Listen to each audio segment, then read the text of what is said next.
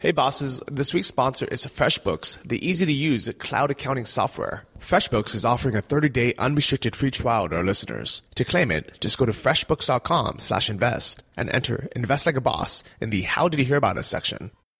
Welcome to the Invest Like a Boss podcast. I'm Sam Marks. And I'm Johnny FD. We're self-made entrepreneurs who invest our own money and use modern technology to invest like a boss. Join us each week for exclusive interviews with our network of modern investors, business owners, and multimillionaires to discover new ways to invest our hard-earned cash.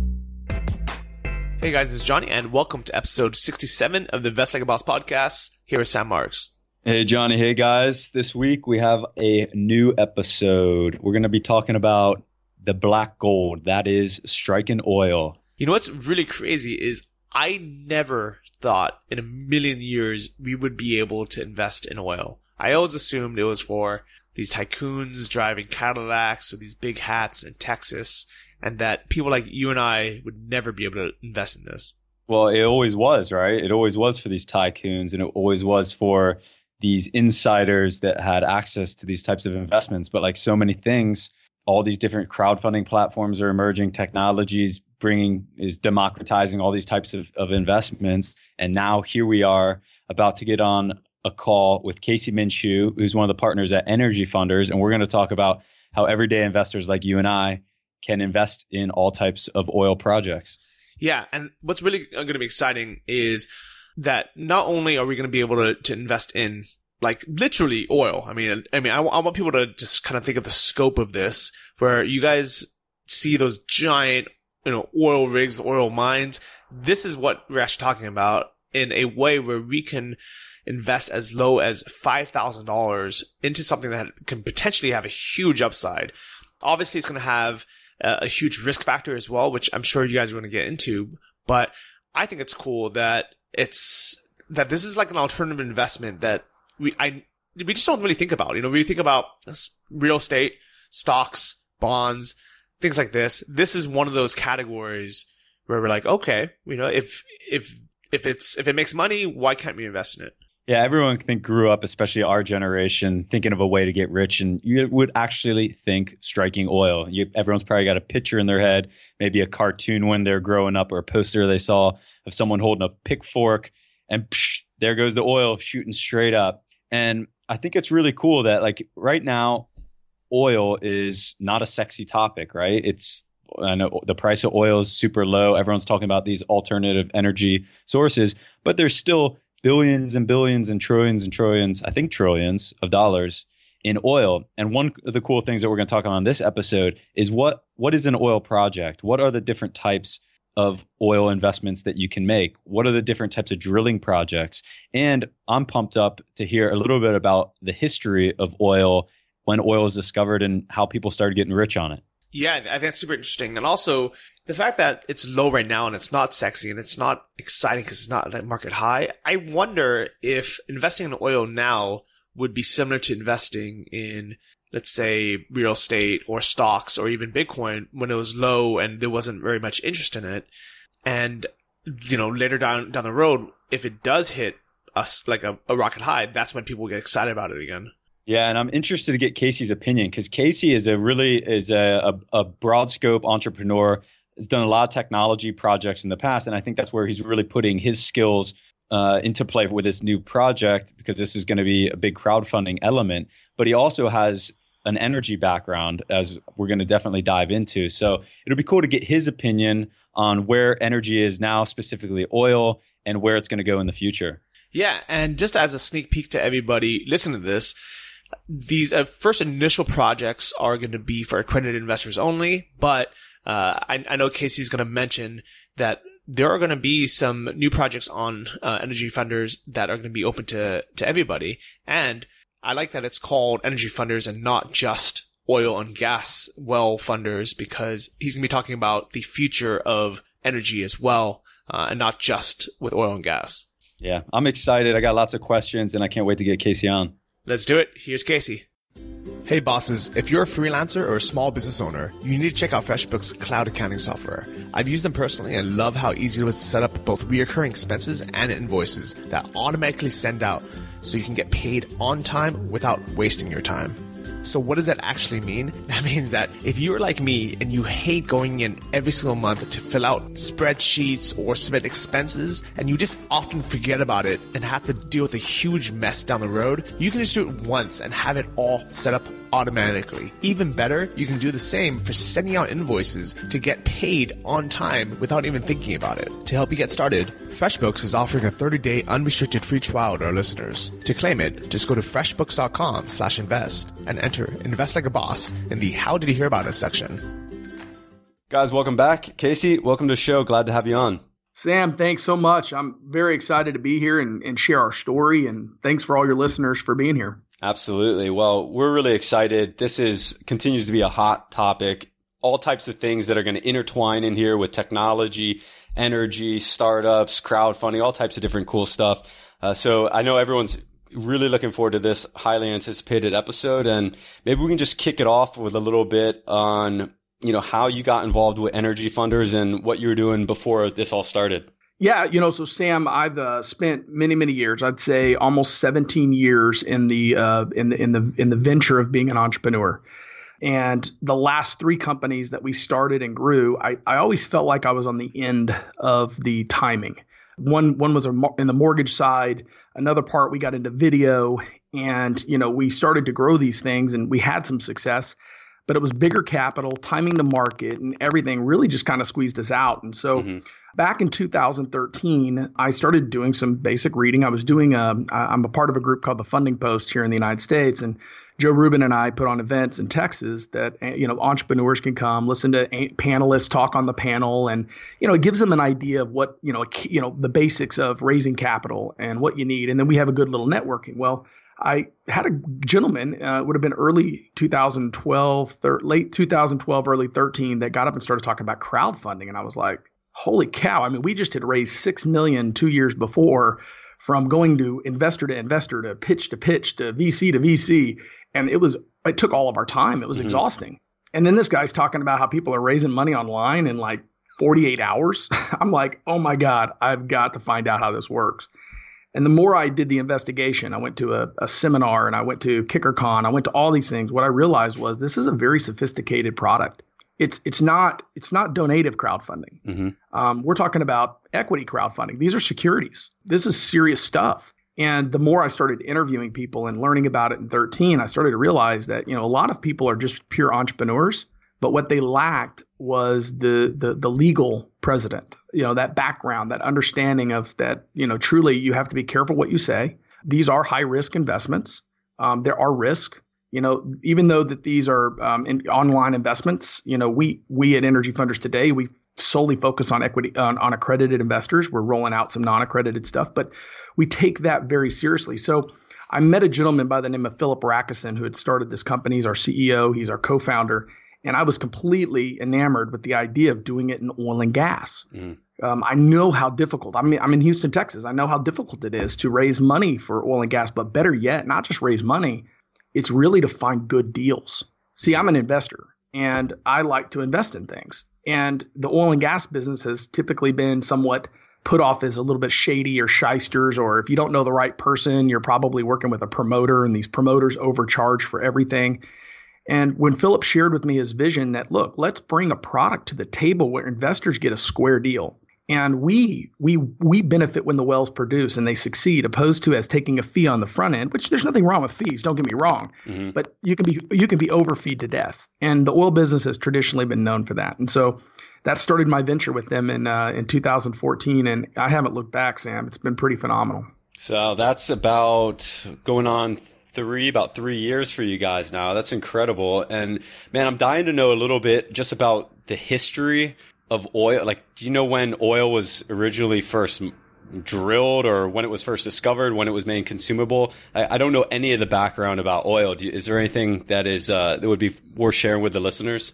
Yeah. So think about it. John D. Rockefeller, right? I mean, that's Standard Oil. It goes all the way back to those days. I mean, and there were people drilling before then, but really that was when the oil business took off and they were drilling these things up in the north. And, Rockefeller, became a billionaire.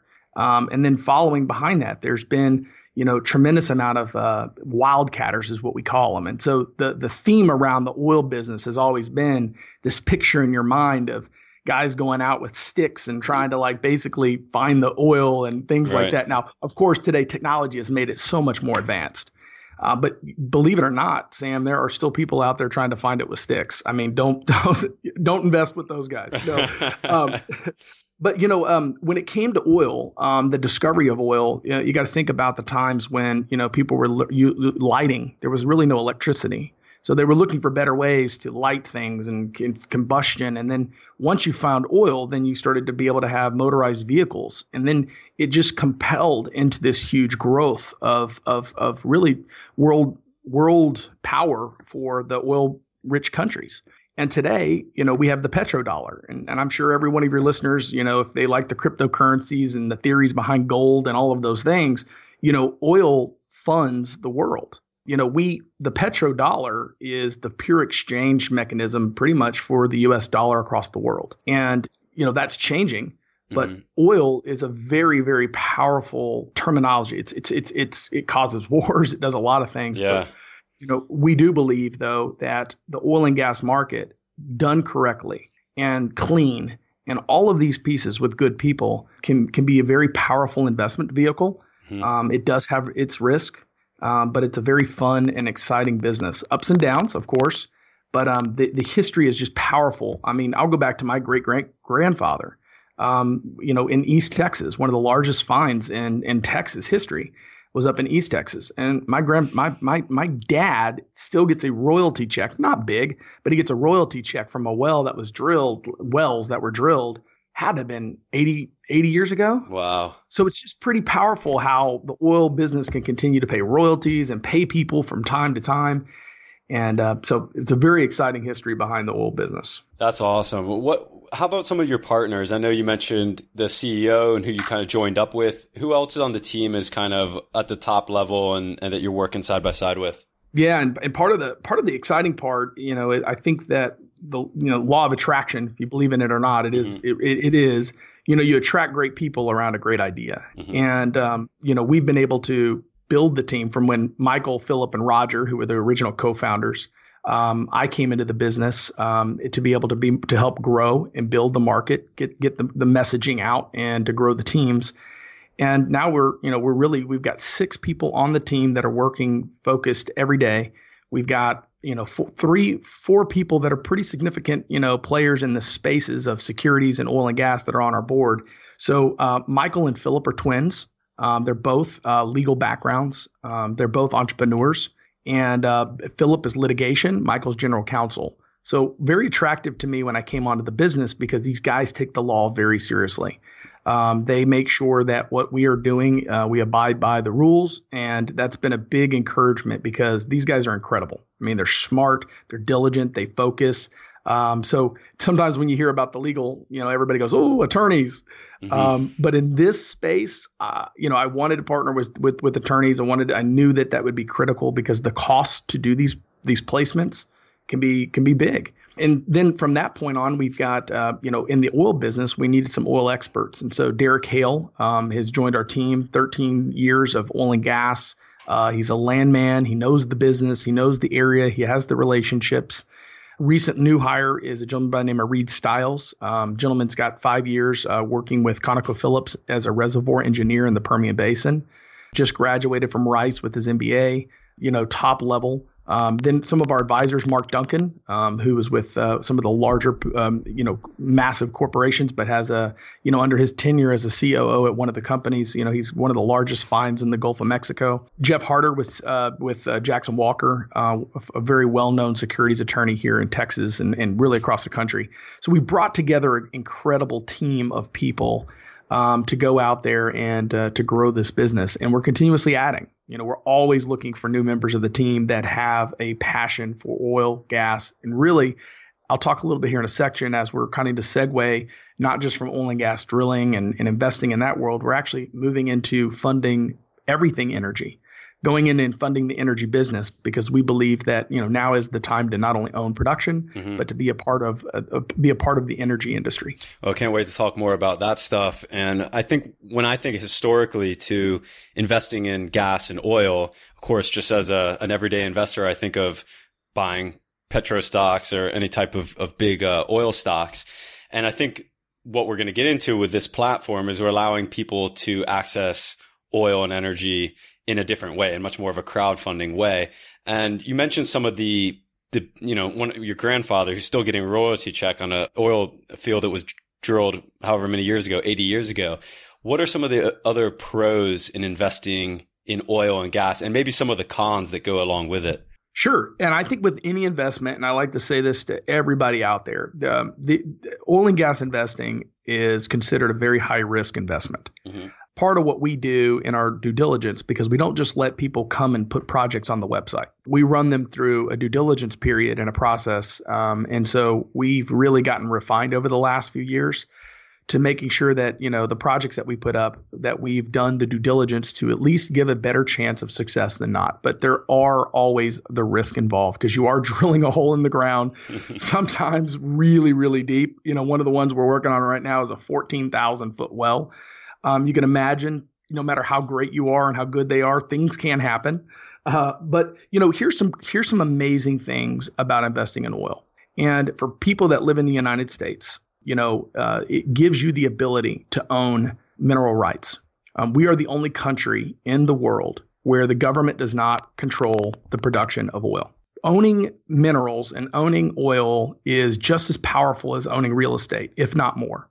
And in this country, America, we are driven as a country to be energy independent. And so there are a lot of laws that have been written to allow the entrepreneur or the risk taker, the investor, to participate in these investments and take benefits. So if you are in the United States, the IRS, which is, our tax provider, tax code, they allow you to write off 100% of what they call an intangible drilling cost in the year you make the investment. So basically, let's just use this for an example. You come on the platform and you invested in 5 projects. And in those 5 projects, the average intangible, what is intangible? It's the things you can't see. So it usually is about, when you drill a well, it's about 70 to 80% of all of the cost are typically deemed intangible. Sometimes less, but intangible. The IRS says in that investment, that intangible drilling, you can write off 100% in the year you make the investment. So the wealthy in the country have been using the vehicle of oil and gas to offset their tax liability for forever. Really 1986 is when the Reagan Tax Act passed. So it really became a tax play heavily in 1986. And then so investors can write off the entire investment over 7 years. So basically the statement is, hey, take some of your tax liability. If you have a big tax liability, look at oil and gas investing to help you really truly offset that investment. So there's a huge pro, because then, in the oil business, you can have big type returns. You can also have little returns, and you can also have no returns. So where the big value is on our platform, one of those things that people always say, well, what did you bring to the market that's so different? We allow an investor to come into the platform and put as little as $5,000 over more projects. And they're able to build that when we start talking about diversification, right? When you look at angel investing, angel investors talk about, hey, you need to have 20 investments and have them working. Well, my goodness, if we all could put 50 grand in 20 deals, it'd be a great way, right? Crowdfunding, especially equity crowdfunding, has allowed us to democratize this space, this investment, and put smaller increment investments over more projects. The investor gets the tax benefit. We pass that through to them based on how they choose to invest. And that benefit becomes something they can use as a tax benefit. But also those investments can start paying out, on a monthly basis, cash flow from either oil or from gas or from both. Now, the downside of the oil business, has some challenges too. Just like a startup or just like any business, if you don't invest with the right people, you can be in a bad investment. I would say one of the most important things that someone can do is invest with somebody with a great track record. So one of the things from our early days of launching, our thesis had changed is that, it's not just the small operator anymore that needs the capital. The oil market has definitely been beat up, the oil and gas market, the whole energy sector.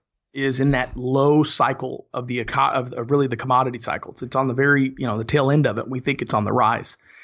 But in that space, you've got to remember that it's important in any type of investment who you're investing in, and especially in these investments. And so we really spend a lot of time getting to know our investors or our operators and the projects that we bring to the table, because we want to make sure that these people have track records and they've done some great things. So the oil business, just like a startup, just like any other business, if you invest with the wrong people, you can lose your money. Right. The other side of the investment that can be challenging sometimes is that even though you're with the best people, they can still drill what we call a dry hole, meaning that they drill into the ground. No matter how much research they've done, no matter how much they've tried, there still can be zero in the hole.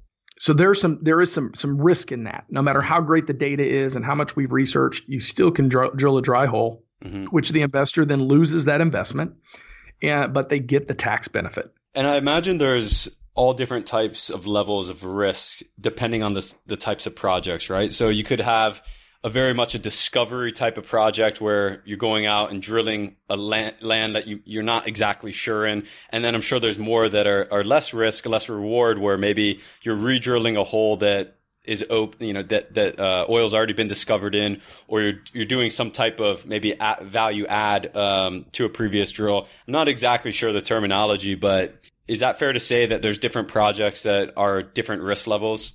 Very true. And if you don't mind, let me kind of I had somebody, that was probably my dad, who's an oil man. He drew this picture for me just to see how it all kind of comes together. But if you think about it for a second, and how my grandfather still gets a check, right? My old grandfather didn't go out, and my great-great-grandfather did not go out and drill the wells. My great-grandfather bought land in East Texas. And an oil man, somebody that was what we would call a prospector, he said, "Hey, I want to come out. I want to drill on your land."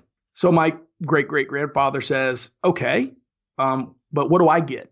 Right? It's my land. You're going to come out. You're going to tear it up. You're going to drill a hole in the ground. And there's got to be liability and all these things." So they make a deal. So my great-grandfather owns the land. And in that situation, he then sells the rights to the operator or the prospector to be able to drill. Some people call that he took on the liability. So my great-great-grandfather, he doesn't have any liabilities. He just gets a cut of the oil or gas that's produced every single month. Mm-hmm. He doesn't have to pay for the expenses. He doesn't have to cover anything. Now, the operator, the prospector that drilled the wells, he then gets a thing called working interest. So the overall land value, all the land, 100% of the land, including my great-great-grandfather, is called net revenue interest. It's the whole piece of the pie. Then my grandfather sold out his working interest, which now the operator has 100% of the working interest. When an investor invests, they're buying a piece of that working interest. And when they buy into that working interest, they're responsible for their percentages or pro rata share of the expenses to drill, to complete, to add equipment when things break down. But they also get their percentage of the production that comes from that piece, that unit. And so when people have invested in the oil and gas space, they don't necessarily know exactly what they're buying into, especially when you're talking about an oil and gas well. And so when an investor invests with us, what we allow them to do is typically get into 3 or 4 wells, to buy into some production. This is stuff that's producing. And then it kind of segments out the risk levels. So I'll kind of go through that real quick here. Sure. You've got your straight up guy that's going to go out into the field with sticks, and he's going to try to find oil. Those guys have always been called wildcatters, right? The people that went out and actually drilled the wells on my great-grandfather's leases, those were called wildcatters. Wildcatters are just drilling a hole based on some data and some facts where they think they are, and they're either going to hit or they're not going to hit. But if they hit, they've got a very, very good return. You're talking about 10x to 20x return, sometimes as high as 100x. Mm-hmm. And so you've heard of the Bass family, Sid Richardson Bass. You've heard of T. Boone Pickens and all of these guys. These guys in their families had people that went out and wildcatted. And that's because big money. Yeah, and we're talking 80 years ago. That's proper prospecting, right? There was no technology that was doing radars of the ground and coming up with real data-driven metrics to figure out, hey, let's go try here. People were literally going out and just drilling a hole where it may have visually looked good. They literally had the old man with the sticks, and when the sticks crossed, they said either it's water or oil, and sometimes water and oil are combined. Right, I mean, that's how they did it. Cool. So these guys went out and wildcatted. Now they're still wildcatters today. They use seismic, 4D seismic. I mean, they got the kind of stuff they have today for wildcatting is amazing. In fact, for those people that follow the industry, like Apache just had like a big find here in Texas, one of the largest oil finds ever. Well, they didn't drill down to find that. They studied seismic and research and data and all that stuff. And they still, hey, by the way, they still have dry holes. In fact, they say the stats of a wildcat well has about a 20% success ratio. But that 20% can have big returns. Yeah. Now you kind of step down from the wildcat, right? So imagine in the United States, for everybody listening, if you've seen a map of the United States, your primary areas, if you got Texas, a lot of the South, right? And by the way, California, believe it or not, is a huge oil production state. But you've got this in the South, this whole trend of really all these oil wells. And you can imagine over these 80 years, you've had a lot of companies, Exxon, Chevron, all these guys going into these big fields and drilling and completing, and there's holes in the ground. So what do you do with the hole? Well, you got to fill the hole, and they call that plugging and abandoning the hole. Well, let's just say that it's not economic and, at a time for Exxon to produce this well that's doing 200 barrels a day. So Exxon plugs it and moves on. Well, 10 years later, one of the guys is at the courthouse and he's looking at records and documents and he goes, holy cow, that lease has 3 wells that were doing 200 barrels a day and Exxon just plugged it. Why would they do that? Well, it wasn't economic for them at the time, and they don't really go back and go after 200 barrel a day wells. It doesn't make sense. So then that prospector calls us or calls a group and he says, okay, I'm going to go sign a new lease with that landholder, and I'm going to get a new lease. I'm going to get the working interest, and then I'm going to go out and raise the money to go back and re-enter the wells. Now, the nice thing about re-entries is that the most expensive cost in an oil project or natural gas drilling project is the well. You got to drill, you got to put in this, thing they call casing and cement and all of these things. Now this operator can go back and re-enter the well. We have logs, we have data, we have history, we have all the above, and then they can do the work. Now there's risk on those too, but they fall into a lower risk bucket. Then there's what they call reworks. So that one would be called a re-entry. So an operator could come back and say, hey, we're going to re-enter a couple wells on an old lease that we know that, that this group was here, and that's going to give us some good returns. There's a lower expense ratio because we're not drilling the well. There is risk that maybe the equipment is old and that the casing could have a hole in it, and those things can be fixed. But the idea that is there oil, I mean, the statement is the best place to find oil is in an oil patch where oil has already been. Right. So that's where a lot of these projects that we focus on are. And so when you start looking at the risk tier, right, you drop down. Now there's also a thing called a rework, where an operator just clearly runs out of capital, or he has not enough capital to actually go back in and rework his wells. Maybe it's an older piece of equipment that breaks down and the partners don't want to participate and he needs to go back out and raise more money, and the investors can buy in on that rework. Or maybe the guy is just ready to sell. And especially in today's market, there's really good buying opportunities where guys are just like, hey, we've made as much money as we want. We're ready to sell this. And then you would go in and buy the rework, and someone would go in on the rework and redo the pumping equipment, rework the tubing, do anything to fix it to get that production up. Sometimes re-stimulate, all of these statements and words you'll hear. But all basically they're trying to do is get it to produce more oil. Gotcha. And those all fall into the lower risk bucket. And then there's even the opportunity where someone can buy the mineral rights and the royalties. So think about my great-great-grandfather. Now my dad gets the royalty, and it's split between 4 family members, and it's small. And they get like $1,000 a month, but it's $4,000, for the family members. So my dad could have an opportunity to go to a guy and say, hey, listen, I'm willing to sell this mineral because I just want upfront cash today. And someone would buy that and then go out to you as an investor and say, hey, why don't you buy into this mineral? It's paid out for, all these years. This is what it's paying out. Here's what it could be. And, and someone could buy that mineral right. And there's an opportunity, and at EnergyFunders, we plan on bringing this to the platform, is the ability for people to buy those. And they can buy those minerals and royalties and have those options. So those fall into somewhat of a lower risk bucket. So there's a lot of different tiers that the oil and gas space can go in. But each of those also dictate, the type of returns that someone could potentially get. Gotcha. It's making a lot more sense to me now. And I saw in your guys' company video that 85% of the energy produced in the USA is produced by small operators.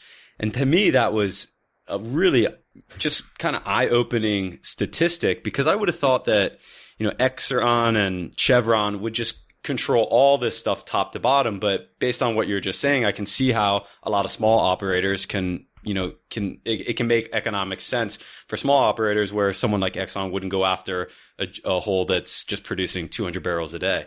Yeah, it was a shocking stat when we ran across it. I mean, the fact is that the independent small producers, and we call small. Look, I mean, there's small, there's medium, there's large, right? You're talking about Conoco and Phil. I mean, the big boys that are out there, they're not chasing anything under. I mean, they want 1,000 barrel a day well. They're not chasing much under there. And then it falls to your other tier, which is your mid tier, which are your $100 million operators and above. And those guys are chasing also pretty good, large returns. They've got bigger wells to go after, deeper in the ground. And then you've got this whole bucket of guys that I just explained that would go out and maybe go back into a plugged well. And there's so many wells out there. And, and with technology, they've got these, what we call EORs, but these EORs allow us to go in and stimulate the wells in ways to get a lot of this production that's still in the ground. Mm-hmm. And allows it at a very low cost to go back and re-enter and do these things. So a big portion of this production in the United States are these entrepreneurs, these operators, these independents that can go out and claim their stake, own their wells. The only challenge for them is that they need an efficient means to raise capital. Right. Other than going to the country club, or really the way that the business has always worked is they go to a guy called a promoter. And the promoter is really the broker. And the promoter deals with the investors. The operator doesn't want to deal with investors. Be honest with you. These guys are technicians. Most of their time is spent raising money because this is a very capital intensive business. So this promoter steps in and says, hey, let me take your project and I'll go out and sell it to investors. What the problem is that by the time it gets to the investor, the promoter's marked it up 30, 40%.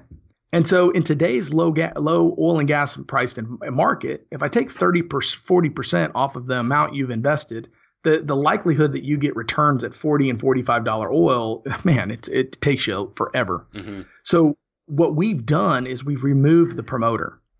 An operator can come to our platform. We can go through the due diligence and the process that we go through. We put it up on the platform. An investor can get into a deal, and EnergyFunders doesn't take a fee on that capital raise. What we do is we get a carry in the fund, a small piece of the working interest. And so our business model is to own production. It's not to charge investors. And so the reason why people have flocked to our platform over the last 3 years, even as oil prices have collapsed, is because we are giving the investor a straight up deal. And we are acting and operating as the platform. And your interests are aligned with the investors as well. If we win, we win. If we lose, we lose. Mm-hmm. And in real estate, we've had a bunch of the real estate crowdfunding platforms on here before, always a popular topic. The companies always talk about the importance of finding the best sponsors possible, and that helps them scale.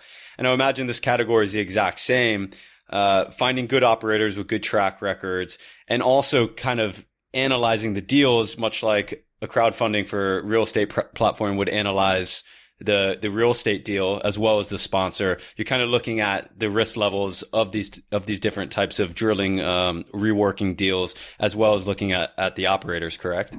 You're exactly right. And getting and working with operators that have great track records, they've made it through the booms and busts, they've been around.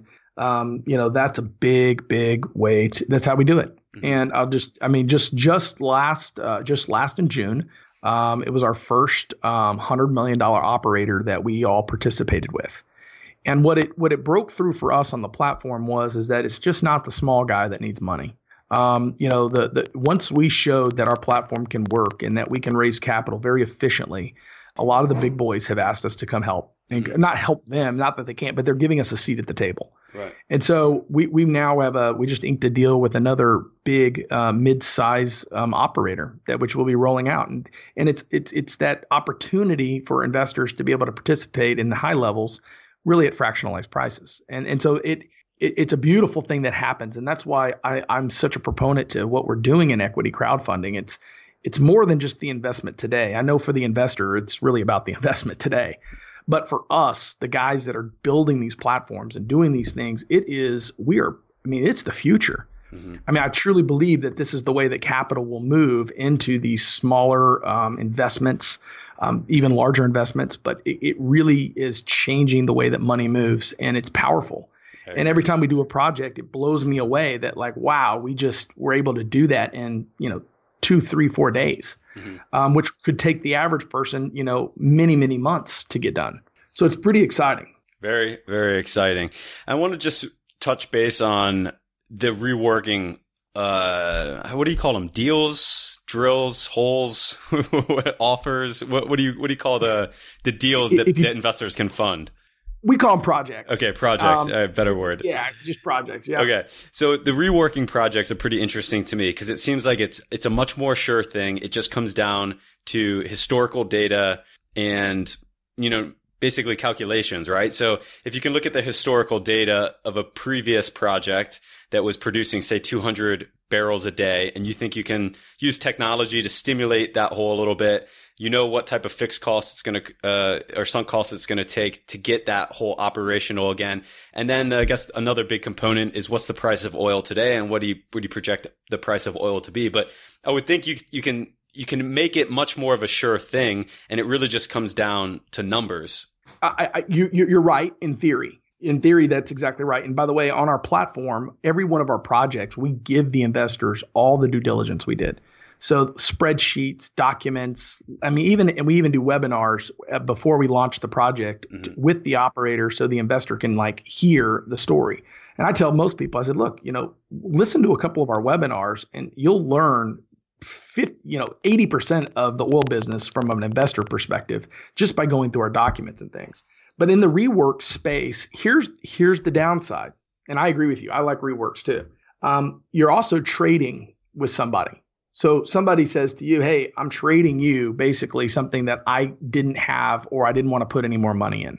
And you're taking that and going, okay, I'm going to invest in it and I'm going to do better than he did. Mm-hmm. So the people that you invest in the reworks have to really know the business. And so in that space, and we find them, trust me, in that space, these guys are the hardworking guys that are out there, guys and gals usually, but it's mostly the guys that are out there, and they're the ones that are operating and running it, and they're making it happen out there. And so when you find those reworks and those things, you're right, it can be predictable, but things still happen. But yeah, it's definitely in the lower risk bucket for the investor. You're not going to come out of those with, big payback returns, but for long-term cash flow at a pretty good yield and with the tax benefits, yeah, they're pretty cool investments. Very cool. And as an investor joining EnergyFunders, getting into the platform, starting your first investments, how does it actually work? Are you going in and selecting deals, or are you investing more in, say, a fund that's going to spread your investment out over multiple deals? Yeah. So here's our philosophy, because this is a very tough market right now. And it is a tough market. You're talking about volatility between $50 and $40. Some people think oil is going to fall lower. Natural gas now is having some real positive in the United States. The exporters, we're exporting a lot of natural gas, especially here in South Texas. So there's some pretty cool things happening too. So in this space, we've got to be we are very cognizant of not going out and putting up 50 projects and taking those big risks in regards to, because remember, we're getting paid out of this when the projects succeed, not just by putting up projects. So we typically champion a project about every 4 to 6 weeks. And we put up one project, we do a webinar for that, and we give the investors an opportunity to participate into that project. And then we'll spit out another project a couple weeks later. Mm-hmm. That's been our methodology. And the large part kind of goes back to the quality of operator, who you're working with, market, timing, all of those things. And so we've been able to build over the last 3 years some really good operating relationships that we trust, that are now starting to bring deals back to us. Like they're now doing their second deal or their third deal. And so we're really acquiring this portfolio of high quality operators, and our investors then can trust and rely on really the track record of those investors over time on our platform. So we're not rushing to do a bunch of deals. We're putting up deals. We're getting them funded. And then what people need to realize is that the projects, when you fund them, right, you put your money in, can take 6 months before they actually start producing oil or gas. So there's a lag in your investment. So it's not like you invest and boom, it's done. It's you invest and then you get updates from us on a weekly basis of what's occurring, or sometimes on a biweekly basis. And then there's permits that get pulled, and then there's this that gets done. And then we update the investors as every project goes on. And then when the project goes, it's drilled, then you hit some oil. There's a That's whole got to be so much process fun, man. That's got to be so much fun. Like you invest and it's like, hey, we hit oil. Yeah, we've got a project right now that that had a very similar thing. So when you start looking at the energy sector, right, and the due diligence and what's going on, why doesn't EnergyFunders have 200 competitors like the real estate market has? Well, I mean, oil and energy is not hot. People traditionally like to invest in things that are hot, right? And so what we've been doing is building a very good foundation and a base, because like everything in every country, things are cyclical. The oil and gas business is cyclical. And we believe that we're heading into one of the largest commodity boom cycles that we think's coming. And not to get too philosophical, but real estate and those investments can only go as high as they can go. Right. And then things start to find an equilibrium. And that equilibrium, people talk about, well, why are oil prices so volatile? Well, there's a tremendous amount of supply in the market. But if you follow our Twitter or any of our social media, you'll see I post all great articles about the industry. And there's a lot of guys that are saying that the actual usage from India and China and these different markets, the amount of production oil that they're using will eat away this supply unless we get more people drilling, believe it or not. So that's kind of what the theory is right now, that it could be a year or 2 years from now. But then all of a sudden, when supply and demand flip, it's not like you can just go turn on an oil rig out in the Gulf of Mexico with like a switch. Right. These things take years to come back online. And so you'll have this surplus. Then there is no surplus. And then all of a sudden everybody goes back to work, but it takes years to get the production back to where it needs to be. Gotcha. So that's what's going on right now. And so that's what we see in the market. So we're building this base and this platform today to really benefit investors to be able to say, hey, not only do I have some exposure in the stock market, not only do I have some hedges or whatever some people want to have, but I can own the well directly. I can get the tax benefits, and I can also have that cash flow coming into the house. Really nice. All right, Casey, take us through something that I'm sure everyone wants to hear: hitting oil. You get that email, we've hit oil. What are some of the returns that you can theoretically make through some of these investments? And maybe you could take us through an actual deal that's gone through the platform before, what type of returns have been made. And I'm also curious to know if the returns are, is that distributions? Does it come in a lump sum with principal returned? How does that all transpire? Yeah, perfect. But I do want a big disclaimer here is that not every project that we've done has been successful. Nor has anybody's. But I read them on websites saying that they're 100% perfect. Yeah. Okay. That's not how it works in this business. This business has high risk, high rewards. People can make their money back in 6 months on these projects. Is it likely? Some depends on the well, depends on the risk level that we go after, right? But then your probability of production decreases some. Right. So there's always the risk to reward. And I always let investors know that, what we look for, especially what we're looking for is, let's just talk about oil right now, and then I'll touch on gas. In oil, we're looking for a return to our investors within 36 to 40, right around that 3 to 4 year period at today's prices. So what you'll find is when you go in and you look at a pro forma that we put together and we provide to our investment group, we do not speculate oil prices at 90.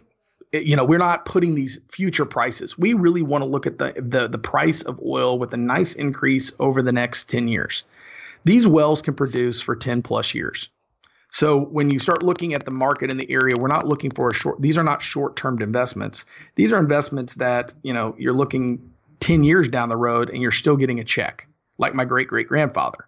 Now, in that investment, though, we want to get to a place called your payback. Your payback is where you've recouped your initial investment. Now, we're not talking about tax benefits, because when you put the tax benefits in there, you overall, can go, wow, I got a really nice juice there in those first couple of years. But when you look at just pure production and payback, if you can get into that 3 to 4 years at today's $45 oil price, then you'd consider that a very good investment, which at those returns, it'd be about a 20 to 25% return. And that's not including the tax play. And we don't really sell the tax play. We let people know that there are tax benefits. We pass those to you, do your own calculation, talk to your CPA. But that 20 to 25% return is we would call a good successful project. So we raised money in 2015 for basically $185,000. It was for a 3-well recompletion.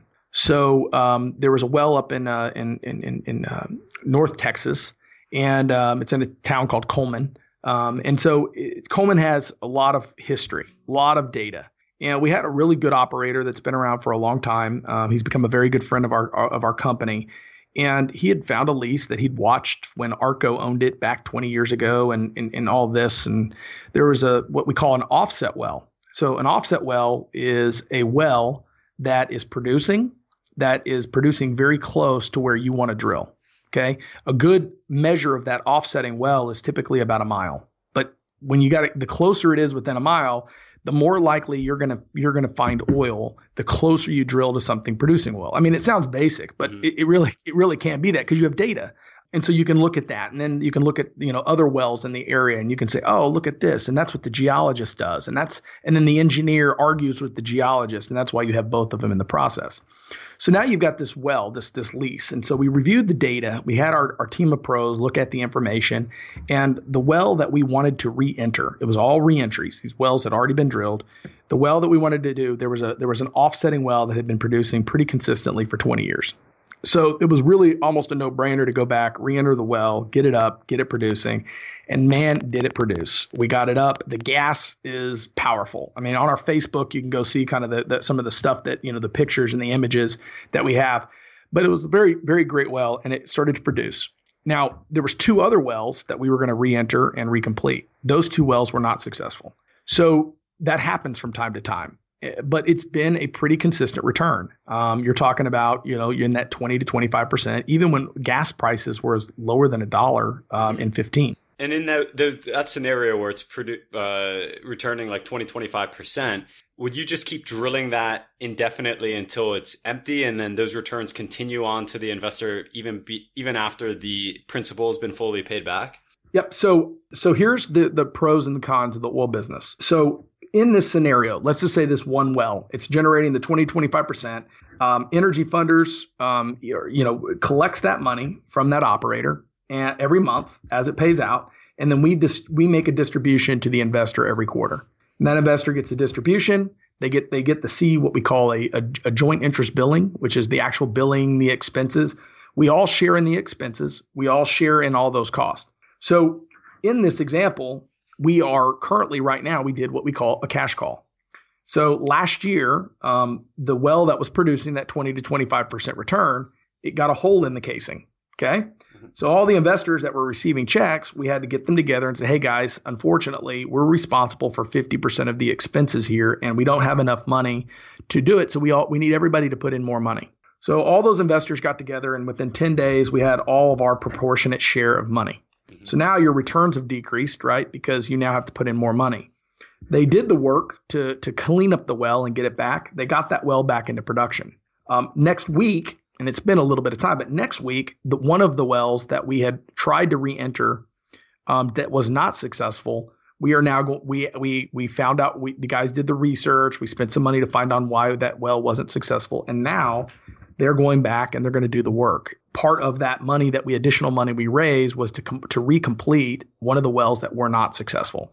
So in that whole turn, there's a chance that those investors that had put in additional money, even though they're still getting their check from that one well, that if that second well, which we think there's a high probability that will get production, that will increase the overall return. So the investors put up some additional money to go back into a well and to fix the current well to protect their checks. Mm-hmm. Now this well is going to, these guys will get checks for 10 plus years from this project. That's awesome. It's not going away. Yeah. Yeah. And so now here's the other side of it. And you can call it a pro or con. They're inside of those. So if you imagine like a triangle, there's these three wells. Okay. The one well is a nice producer. The one well we're re-entering is up to the north of the triangle.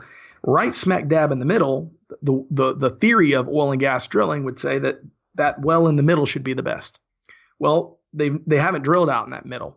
And so the operator, once we get a couple of these wells online, wants to drill a new well in the middle. So then we'll go back to those investors and say, hey guys, we have an opportunity to drill another well in the middle of your lease. And those investors will have the opportunity to invest more to drill another well, which then could overall juice, obviously increase those returns and get them production. So the investment, really what I'm trying to say is that these investments are not just for one well. What we have done is really there's usually a lease. And once you have a productive well, which would become your offset for the next well, you then can drill pretty much, 40-acre spacing from that well, and then you can continue drilling it, and you should have similar success. It doesn't mean you're going to, but the probability of success increases as you drill offset to a productive well. So as an investor, like let's just say I come in as an accredited investor, invest, but no previous knowledge of energy or oil or gas or anything like that.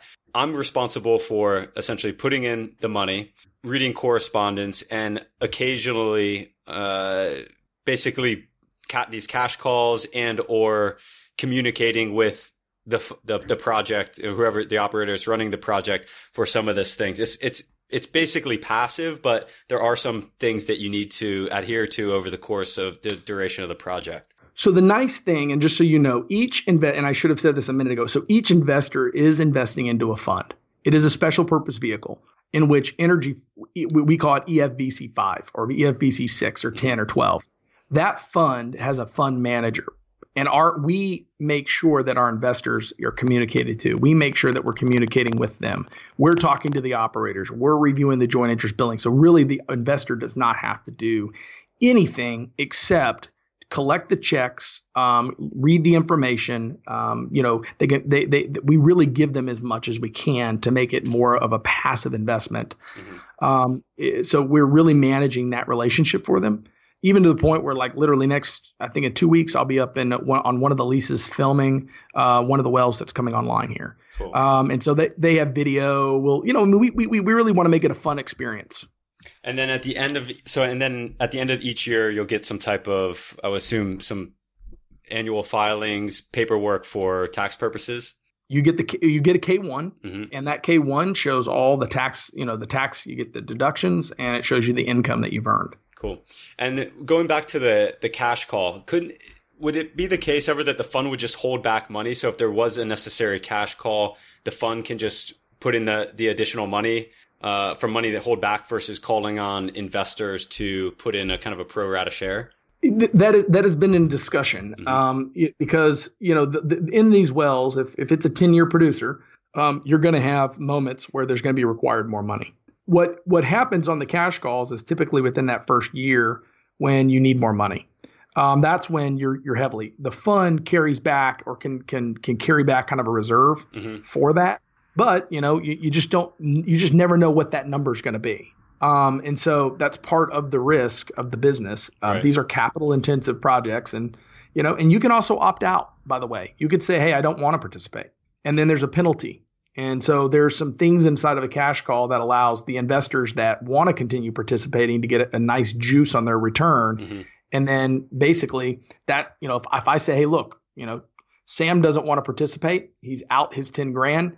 I can buy his preferred investment, and then I can get up to a 300% return on that 10K. Gotcha. And then new investor steps back in, and then he still gets paid, 6 years down let's just say it's 3 years down the road. Mm-hmm. Oil prices come back, he gets paid back. He steps back in, even though he didn't participate in the cash call. Right. But Sam got 300% of his money for putting in the additional capital. I like it. I love this idea of these extended or even sometimes lifetime royalties. We had on a company previously, Royalty Exchange, where you can buy music royalties, and some of these royalties have been paying out for 50 years. How nice would it be just to get that paycheck and know it's coming in for such a long duration versus just like a 2% dividend and owning an S&P index fund. So these things are really, especially really if you cool. know especially if you know it's from Michael Jackson's, you're like, wow, that's so cool. Exactly. Like a little bit of an ego badge as well. Totally. So Casey, I mean, it seems like your family's been involved in energy or around energy for at least 3 generations. And what's your view of oil going into the future? Is it something that is going to be used as an energy resource for our lifetimes, for the next 100 years, for the next 200 years? Yeah, I always want to preface this. I'm not an economist. I have an accounting background, and I'm an entrepreneur. And so these are just my opinions, right? But, this is a very cyclical business. It's a boom and bust business. And so when oil booms, you want to be positioned in the right place in the right time. And when it busts, you want to have made sure you're out. And I can say that for a lot of investments, right? It's not just oil, but traditionally the money made in the energy sector is in times of growth, in that up cycle. We've been watching the energy market since 2013 when Philip and Michael had really put the idea and the concept of energy funders together. Oil was at $120 a barrel. In 14, when it dropped dramatically, we saw that, man, this is a great time for us to go into the market and create technology, really, to build a platform that allows people to participate and be here. We see that like I mentioned a minute ago, the supply and demand, what a lot of people don't realize is that when you shut down these wells, the time that it takes to put these wells back online, you can't just turn off a well and then come back and turn the well on 6 months later. It just doesn't work that way. So what you've seen is that, call it what you want, the Saudis, push the shale producers out of the market, whatever you want to call it. We're in this moment in time where oil prices are historically low. There's only been 2 or 3 other times that things have been this low, in this energy sector. And at other times they boom back very dramatically. We're talking about huge gains. And so we've been building the platform on the idea of finding good projects that produce at today's value, that when we do have this uptick cycle, then, investors are going to see the benefits of it. There's no guarantee, but we are bullish. We really are. We think that in the next 12 to 24 months, there'll be some, geopolitical and economic things. I mean, you can look at what's happening in Venezuela right now. You can look at all kinds of things that are happening in the world. And oil is a global product. Now, people talk about it not being around in 2030 and 40, and Elon Musk is doing a fantastic job of coming out with. I'm so pro renewable energy and clean tech and all of that stuff. We think that energy is energy. Right now, though, there is not in the next 10 years, in my mind, that oil is going to go away and disappear. There's just too much need for it in this world. And sometimes when people start thinking about how much it's used, a battery is not just going to solve it overnight. I hope that we get to a place where, what they call fossil fuels are not the driver. We all want to see that for our country and our world, but there's always going to be a demand and there's always going to be a need for production, I think, for the next 10 to 15, 20 years until all of this technology catches up and advances. Now, just to kind of tag here, I think in the next 100 years, I think technology is going to replace a lot of things. I'm one of those believers. I believe in clean tech. Like I said, I believe that there's a better, cleaner way to produce these oil wells and bring out gas. And there's so much brilliant technology. So one of the things we're rolling out next month is we're rolling out our regulation crowdfunding platform, which is going to allow non-accredited investors and accredited investors to participate in energy companies.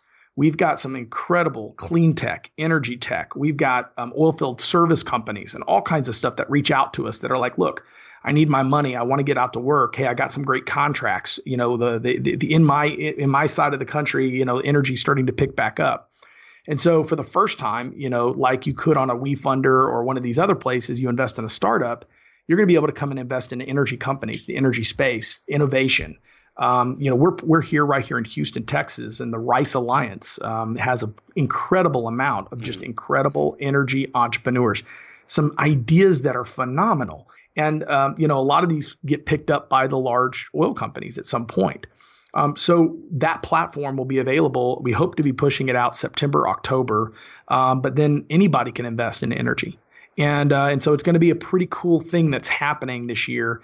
And we think it's the perfect time for the energy sector. We've got to be very careful, right? Because we can't predict the future. But we do think that we're at a time where we'll start seeing the upside of the oil and gas business in the next 12 to 24 months. Oh, can't wait to hear more about that. Casey, this has been a lot of fun. Great introduction to oil investing and what you guys are building over at EnergyFunders as an alternative way to get access to what I would suppose only insiders previously had access to. So I think it's really cool what you guys are doing. Obviously a great historical investment and something that continues to pay dividends and royalties for very many years. So we're looking forward to hearing more about your platform and how everyone can get involved. What's a good way for people to check out more information from you guys outside of energyfunders.com? Yeah, we are active in social media. We have a great blog. If you want to learn about how-tos, we've got our reservoir engineer is writing how-to everything in oil and gas. And so how to discover oil, how to find it. And it's just incredible content and articles that we put out fresh new content every single week. White papers, books, we do webinars. So, even if you're just interested in learning, sign up on our blog, follow us on social media, and you can see the content that we provide. We hope that it gives you that information that you need to kind of get your IQ up in the space. But I'll let people know is that, look, investing is investing.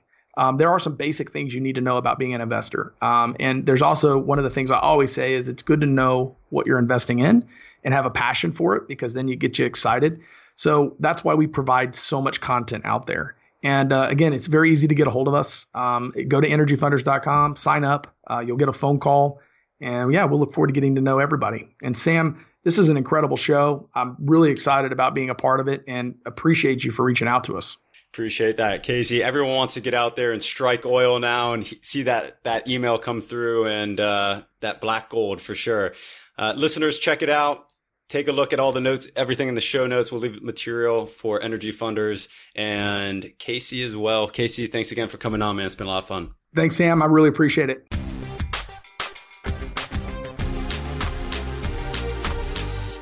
Let's get in the oil business, buddy.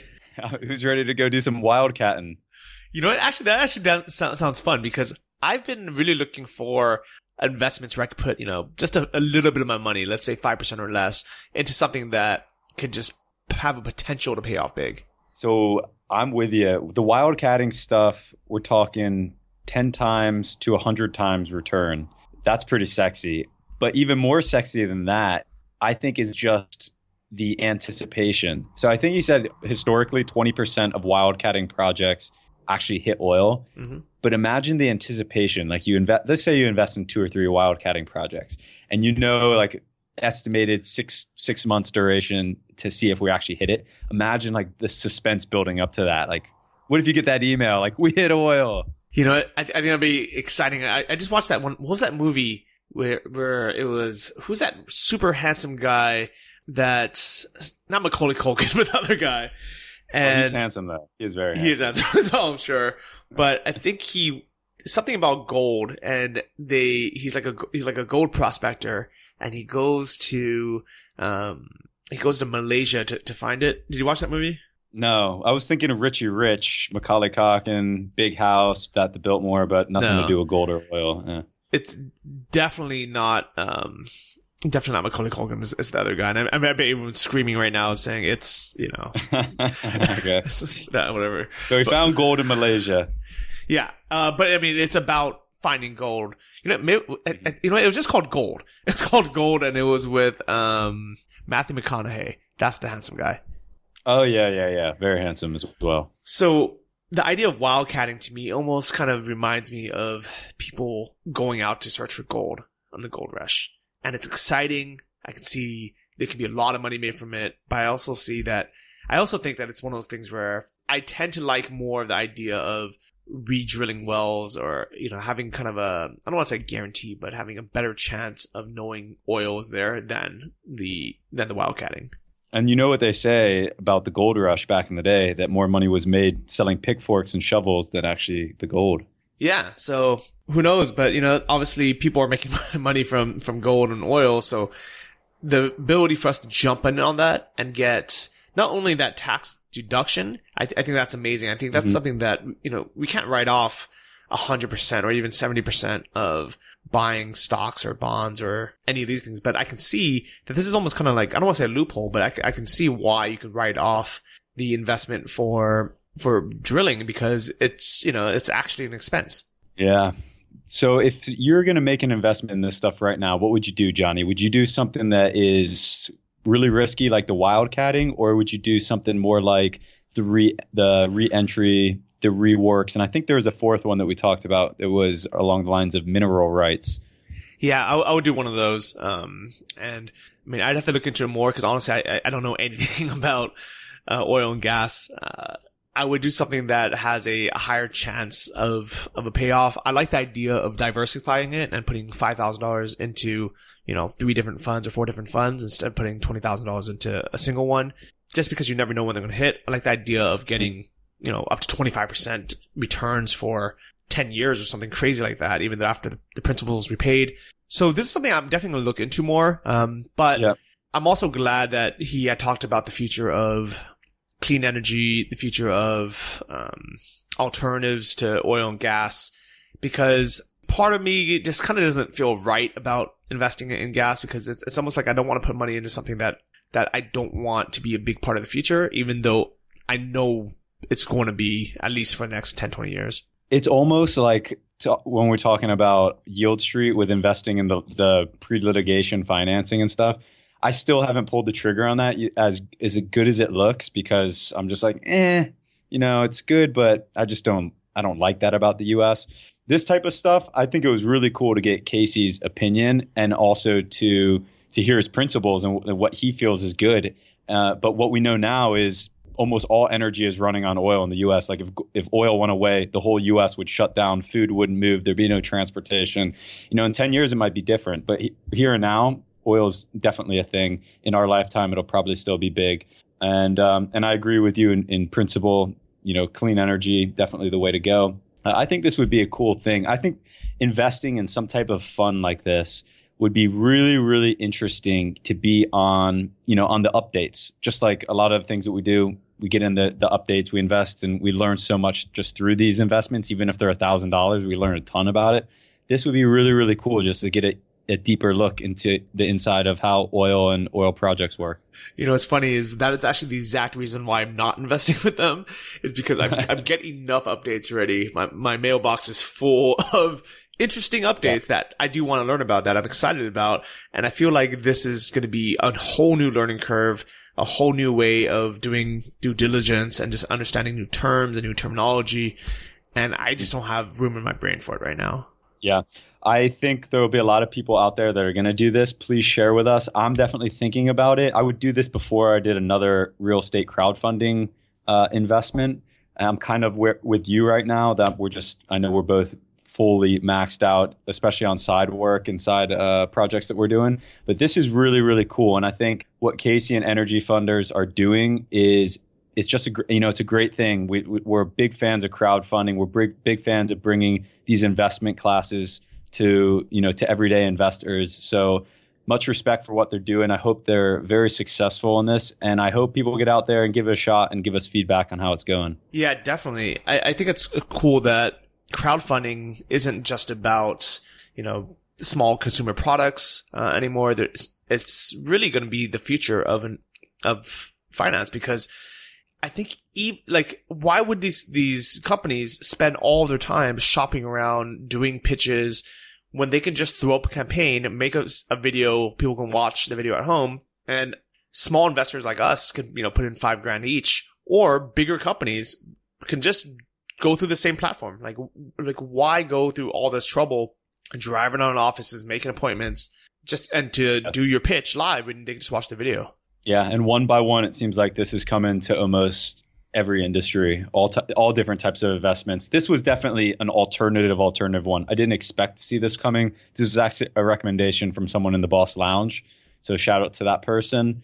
But it's great. It's really cool to see a very historical asset class, gas and oil, something that we could only have access to previously, essentially through like MLPs or or just buying, Chevron, Exxon stocks, maybe bonds. But other than that, we never have a chance to access this type of stuff unless we were insiders. So cool to see and glad to be able to share it with everyone out there. So I don't think I've ever told anyone this, but I actually owned some Exxon stock for a while. Johnny. Yeah. And the reason why I bought it was one of my buddies, the first guy that actually told me about index funds. He was really, really bullish on Exxon, and I was so excited. I was like, okay, I'll buy some as well. And I felt so bad owning it that I just kind of sat on it for a while. And I think I bought it at something like, let's say 89 or something. And then it dropped. Really, I don't know what it dropped to, but it dropped pretty low. It dropped to 70 or something. And I was like, you know what? As soon as this goes back to 89, I'm just going to sell it because even if it goes up by a lot, I just feel bad owning this. So as soon as it went back up to what I bought it for, I didn't lose any money on it or anything, but I just couldn't live with myself supporting this, corporation, and I don't want to call them an evil corporation because obviously we are using their services and we're using their products. So we rely on them and, they are doing benefits, in those ways. But I'm just thinking this isn't something I want to support with my money. Right. Well, they pay really healthy yields. I'll tell you one other quick story. My buddy, another way to make money off oil. I don't know if you remember that horrible, horrific BP spill that was in the Gulf of Mexico 8 or 9 years ago. My buddy had a restaurant that was on the coast and went out of business almost the exact same time as the spill, and they blamed a lot of it on travel and the lack of tourism.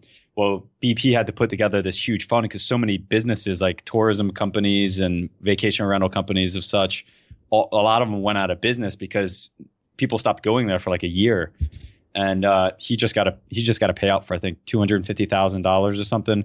It wasn't the value of his business, but it certainly helped. Okay, well, I'm glad that at least they have to pay for it because.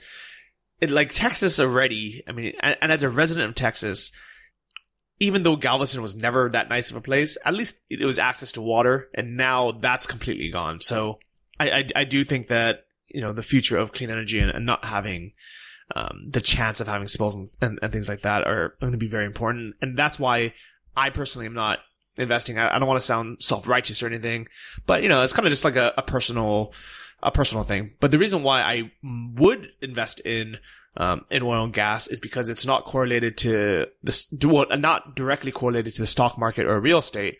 So I really like these alternative investments. So if any of you guys in the Boss Lounge know of any other, modern investment companies that aren't directly related to stocks or real estate, we would love to hear about it. Yeah, definitely. And if any of you guys invest in EnergyFunders, give us an update and chat it up in the Boss Lounge. Big thanks to Casey Minshew for coming on and sharing all the details of EnergyFunders. We'll be sure to leave links in the show notes for all of your viewing pleasure. And big thank you to everyone who's been leaving these amazing 5-star reviews of the podcast. This is why we can get big bosses onto the show. This week, I want to say thank you to VT Photos from the US. He says, learn like a boss, 5 stars. I discovered this podcast a few months back. Since then, it's become my favorite podcast on investing. I really like that I can learn about other forms of investing besides stocks and real estate. I recently decided to start with an episode 1 and listen to every episode. I'm learning so much. I will probably do this again and again to learn every bit of information I can out of each podcast. Keep up the good work. Veldon. I hope he still likes our voices after 66 episodes of binge listening. I also want to give a big shout out and acknowledgement to Sam Marks for putting up with me being late on this podcast again. I appreciate the crap out of you, buddy, and I know the listeners do as well. You taking the time to schedule and interview all these bosses. So big thank you, buddy. Well, thank you, buddy. And I had a chance to meet with Anthony, our podcast producer, Podcast Ninja, this morning for coffee at Ristretto. Had some nice chats, nice things to say about you, Johnny. He's always super appreciative of, being part of Invest Like a Boss, and we're appreciative of him and what he's done for our production. Yeah, definitely. So he's the one editing and making the podcast sound nice, and he was vital in helping us launch the podcast from day one. So big shout out to Anthony. And also, big thank you to our sponsor, FreshBooks. If you guys need cloud accounting software, if you want to have automatic invoice collection to make sure you get paid on time, go to freshbooks.com/invest and also tell them that Invest Like a Boss sent you. Thanks everyone and see you next week. Bye-bye. Thanks for listening to the Invest Like a Boss podcast. Join our mailing list at investlikeaboss.com to get exclusive access to our insider investment folios and our private members forum. If you enjoyed this episode, please subscribe on iTunes or your favorite podcast app. Tell your friends and leave us a review in the iTunes store. It helps more than you know. See you guys next week.